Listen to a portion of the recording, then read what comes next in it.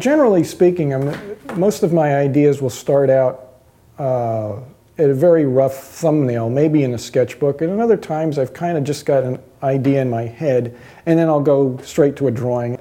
And then what I've been doing, since I've been working in a larger format, was to do a color study. And I thought, if I can see everything real small, it's just going to save so much time. And actually, the reason why artists have been doing this so long, it does save a tremendous amount of time. Things will still change from this to the large scale piece, but it's just so much easier to work things out and have a more concrete idea of where you're going with it.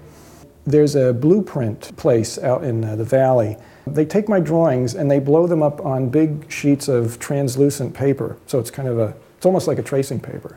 I rub the back with chalk and then just transfer the whole thing. That's how I blow it up.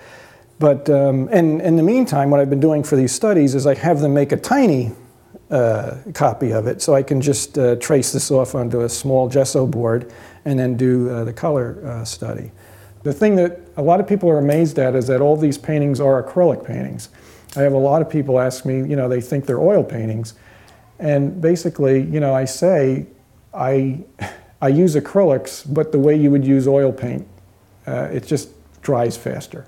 But it's basically the same techniques that oil painters have been using for centuries. I work on a over and under painting, slowly build up colors in light layers. The thickest areas would be the highlights. So for me, it works perfect. And like I said, I also like the quick drying time.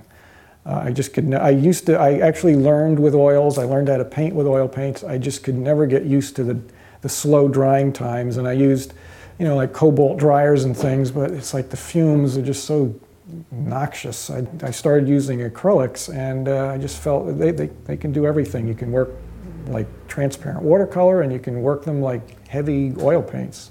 So I'm totally happy with the results.